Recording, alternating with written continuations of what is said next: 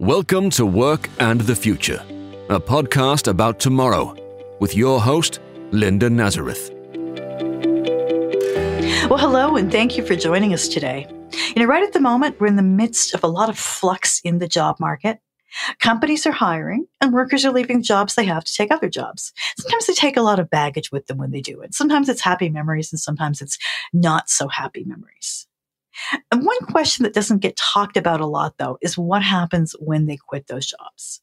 Do the companies just say bye, or do they bother to do much of an exit interview? Do they make plans to keep in touch? Should they be making plans to keep in touch? We have two guests today, and they have a lot of thoughts about how companies should treat their departing employees. Alison Dachner is an associate professor of management at the Boler College of Business at Carroll University, and Erin Makarius is an associate professor of management at the University of Akron's College of Business Administration. Now, they wrote a paper on employee exits, and I saw it in the Harvard Business Review. I thought the timing was really perfect to have them on to talk about this topic. They have some great thoughts to share, so please stay with us.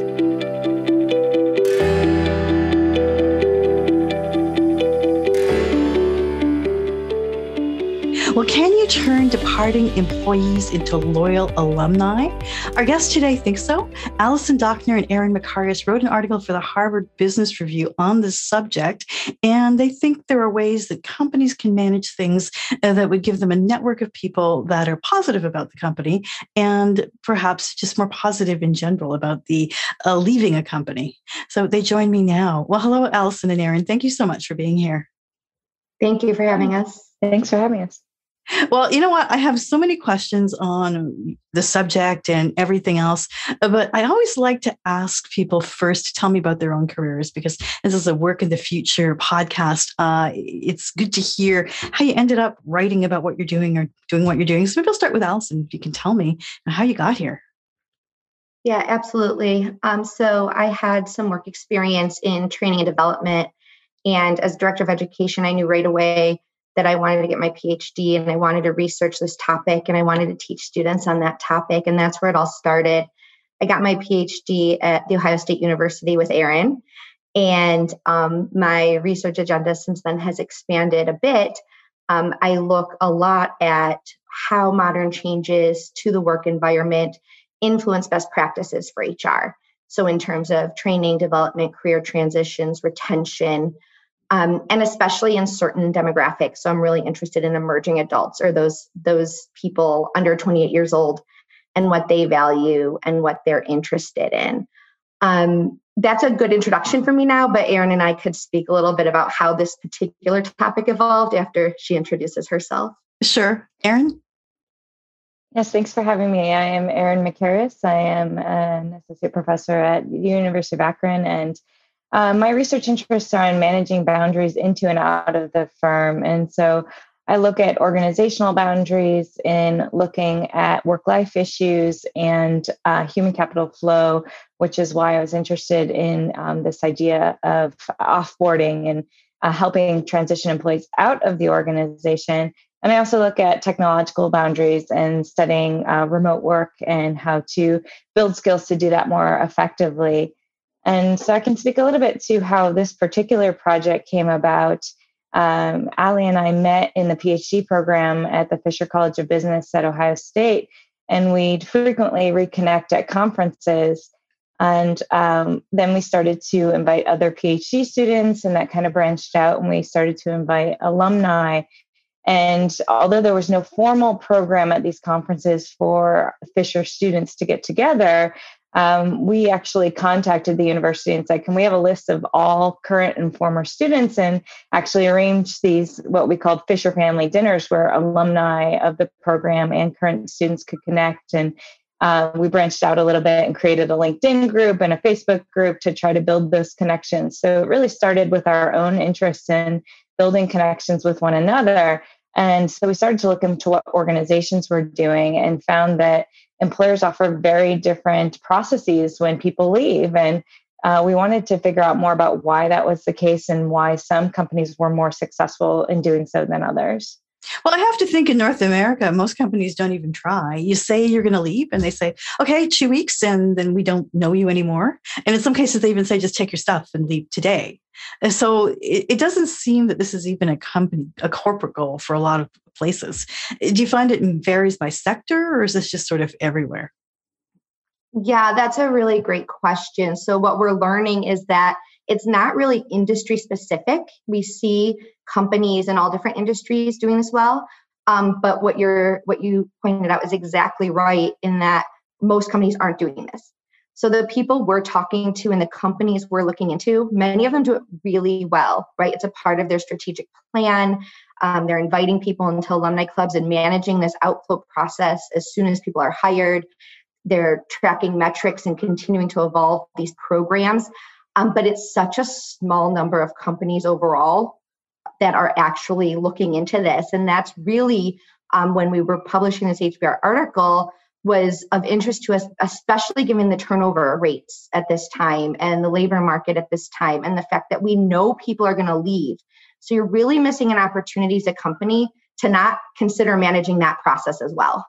That's an excellent point, because right now there is so much flux or churn or whatever word we want to use in the labor market. People are leaving because there's other opportunities. But, it seems it's very short-sighted to just say, okay, leave, because you supposedly are building an industry workforce, not just a workforce for you today. I think tech does it a little bit better, perhaps, than others, but it's certainly not the mindset. Now, when you say some companies are doing it better, what is it that they recognize that made them make the switch? So I think they see the value and benefits that can return from investing in an offboarding process. So when companies engage in these practices, when individuals leave and really pay attention not only to that exit process, but also to alumni and maintain and create connections with people that leave the organization, it provides a return on that value in the form of business. So they might have partnerships with clients or suppliers in the future, as well as helps with recruitment, and that we see boomerangs come back to the organization, or we also see recruitment where they recommend the firm to others and help with that process of not only the outflow is successful, but also bringing the inflow and enhancing that process coming into the organization. It almost seems like an old-fashioned process. Sorry to me. I'm just going to just to pick up on what Erin said. We have Glassdoor or something like that. You really don't want people writing these reviews.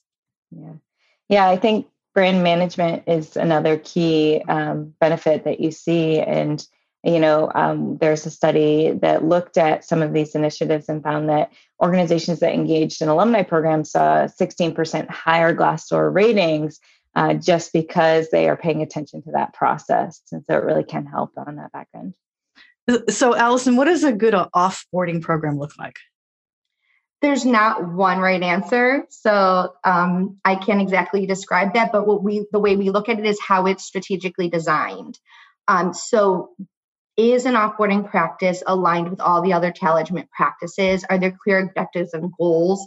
Are we designing practices as a part of that program that help to achieve those objectives? And then are we evaluating them in the end?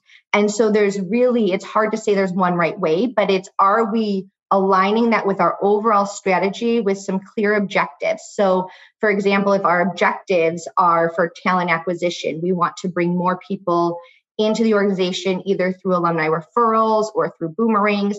Are we having practices that align with that?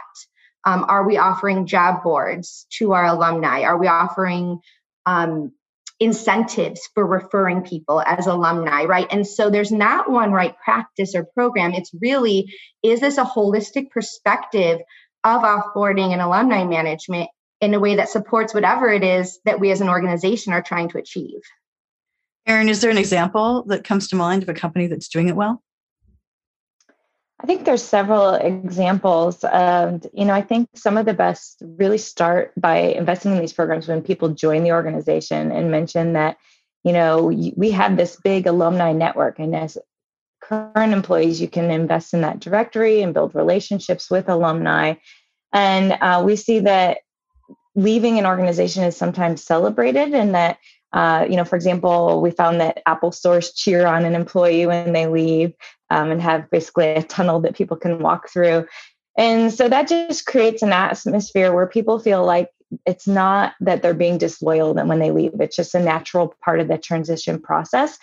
And many companies in doing so leave the door open for people to come back in the future. And some organizations actually value that experience outside and find that once people have that experience external, they bring new ideas and new insights to projects and actually are better off when they return to the organization. Alison, is there an example that you particularly like? Because I saw so many in your article that really kind of jumped out at me. Yeah, there are so many. I mean, there's not one company by name necessarily that I highlight, but really, I think to your point about the tech industries maybe doing this well, in the consulting, the law firms, the tech industries, they're used to this kind of turnover. They've seen it happen and they've seen the benefits. And so you do see a little more, evolved programs there. We see, McKinsey, Boston Consulting Group, we mentioned, Microsoft, those types of companies that have seen this type of employees leaving and then still potentially that relationship providing benefit. They're just a little more evolved, not necessarily say they're like the best example. And so that's what we're calling attention to, is that this is now a reality for most industries and most organizations. And so, you don't want to fall behind on this, managing this process. Now, those are all large companies that tend to hire higher skill, higher paid individuals.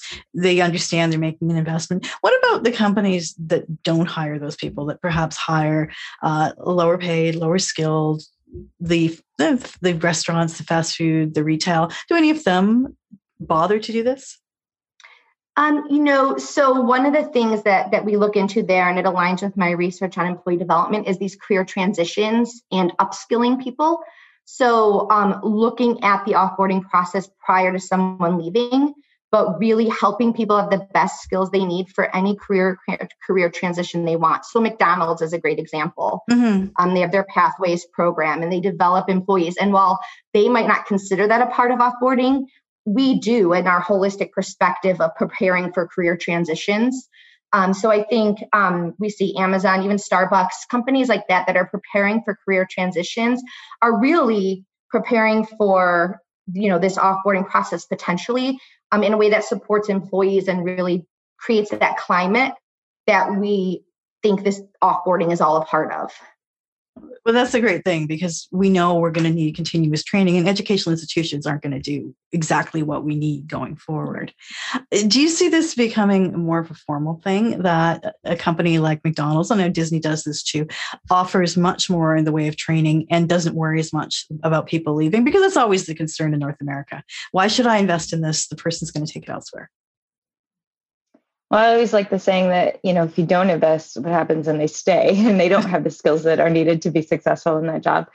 So I think it's worth it. And I would be hopeful that many companies would implement these formal programs to help invest in career transitions and their employee skills for the future, because we know that skill sets are continuously changing. And so by doing so, not only are you helping your employees prepare for their future work, but also the ones that are in your organization gain skills that are needed as work evolves and the changing nature of skills develop. And the cost does not have to be, an exponentially large cost, right? So there's different ways of providing offboarding or employee development that, just access to coaches or helping people identify opportunities to learn. It's almost like employees need this entrepreneurial mindset. Like, I'm navigating my own career, but I just need like a map or a compass or someone to help me get where I'm trying to get. But it doesn't have to be as costly as training and development of the past, right? It doesn't have to be. We provide every little program and we do everything in-house and we give you all this money for development. It could just be helping to identify learning opportunities that will help them. And same with offboarding. It could just be recognition, right, at the point of leaving. It doesn't have to be financial incentive or access to certain resources. It could absolutely just be these little things that might make a big difference. And part of that is having honest career discussions with employees about where they want to go next. And some of the companies that we've been talking to have had career coaches that meet, annually or regularly with employees to kind of say, what's the next steps and how can we help you get there? And that might be going to another position within the firm or gaining skills to help them in their current role or leaving the organization for something that might be a better fit. I love that you keep using the word alumni. Sometimes it's just bitter ex-employee because there's Facebook groups for people who worked at a certain restaurant or store, and it's just really complaining about how horrible it was. So you're trying to encourage the opposite of that, correct? Oh, yeah, absolutely. So one of the things that we noticed when we talk about the alumni programs is that so many times individuals start them on their own, whether to share experiences that were positive or negative. And so a part of, the corporation taking on these programs is they have a little bit of oversight. They could try to build, a positive climate as people leave, as opposed to, this bad mouthing, these glass doors and this complaining. We do always put that little asterisk, though, that you can't just decide, I want all these positive alumni if they didn't have a positive work experience, right? So it is a continuum. It's not like someone could say, oh, I read your article, now I want to have a great alumni program if the work experience was miserable for the employees leaving. So, there is that point. That's a continuum of the employee life cycle. It's not like a start over or a new relationship. Yeah, clearly that's the case because you're talking about having an HR program or not an HR program where you're talking to people, where you're managing people, where you're talking about their future careers. It's not just an add-on. Let's do the exit interview, correct? Yeah, I think that's a big takeaway for us is that it's part of the entire talent management strategy and that it should be integrated into your career development, into your exit management, and into your alumni management process. So, before, during, and after careers with the organization, kind of merging that boundary of the firm and extending the relationship beyond your formal work contract. I worked in media and when people have worked in media and other industries, where a big thing of it is having a non-compete if you dare to leave, non-disclosures in lots of industries. This does not make you feel good about the organization. They're basically stopping you from earning a living for a period of time. How do you think that works in this framework? So I think we would recommend that you don't have non-competes if you don't need them. Now, certainly there are times where you have proprietary information, intellectual property that you need to protect and that you need to use them. But what you said rings true is that it does create a feeling of mistrust. And so if you're able to not use those kind of, binding those policies in organizations, I think that's beneficial. So, okay, let's look at where we are right now. We just came through this pandemic and it changed a lot of things. It changed how we work. Are we able to be trusted if we're working from home or elsewhere? Changed some management structures. Do you think it'll change anything in terms of the employee experience and particularly the offboarding experience? So we've seen a lot on the great resignation or the turnover tsunami that people are really looking at leaving a lot more than they had in the past due to their experience during the pandemic and due to their questioning of what's meaningful to them of, time with family and flexibility, and a lack of commute has come up as one of the top reasons that remote work is interesting and engaging for people. And so, there was one report that Sherm had commented on, the Society for Human Resource Management, that almost half of all the employees, the 2,000 employees that they surveyed, said they were looking for a new job this year.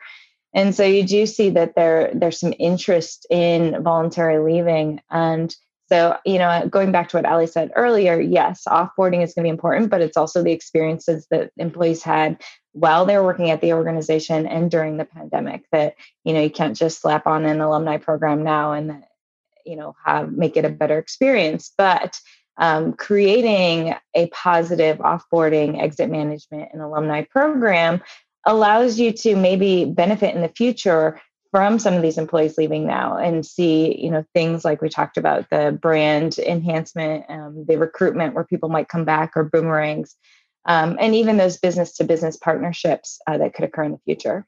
Yeah, I just think, as Erin mentioned, that it's going to become more important to manage offboarding well as we see turnover increasing. And just to clarify, we aren't suggesting yay, turnover, people leave. We absolutely believe retention is important and it should be a goal and a target. but we understand it's not a reality always. And so in the event that we know people are going to leave, it might be better for them and it might be better for the organization.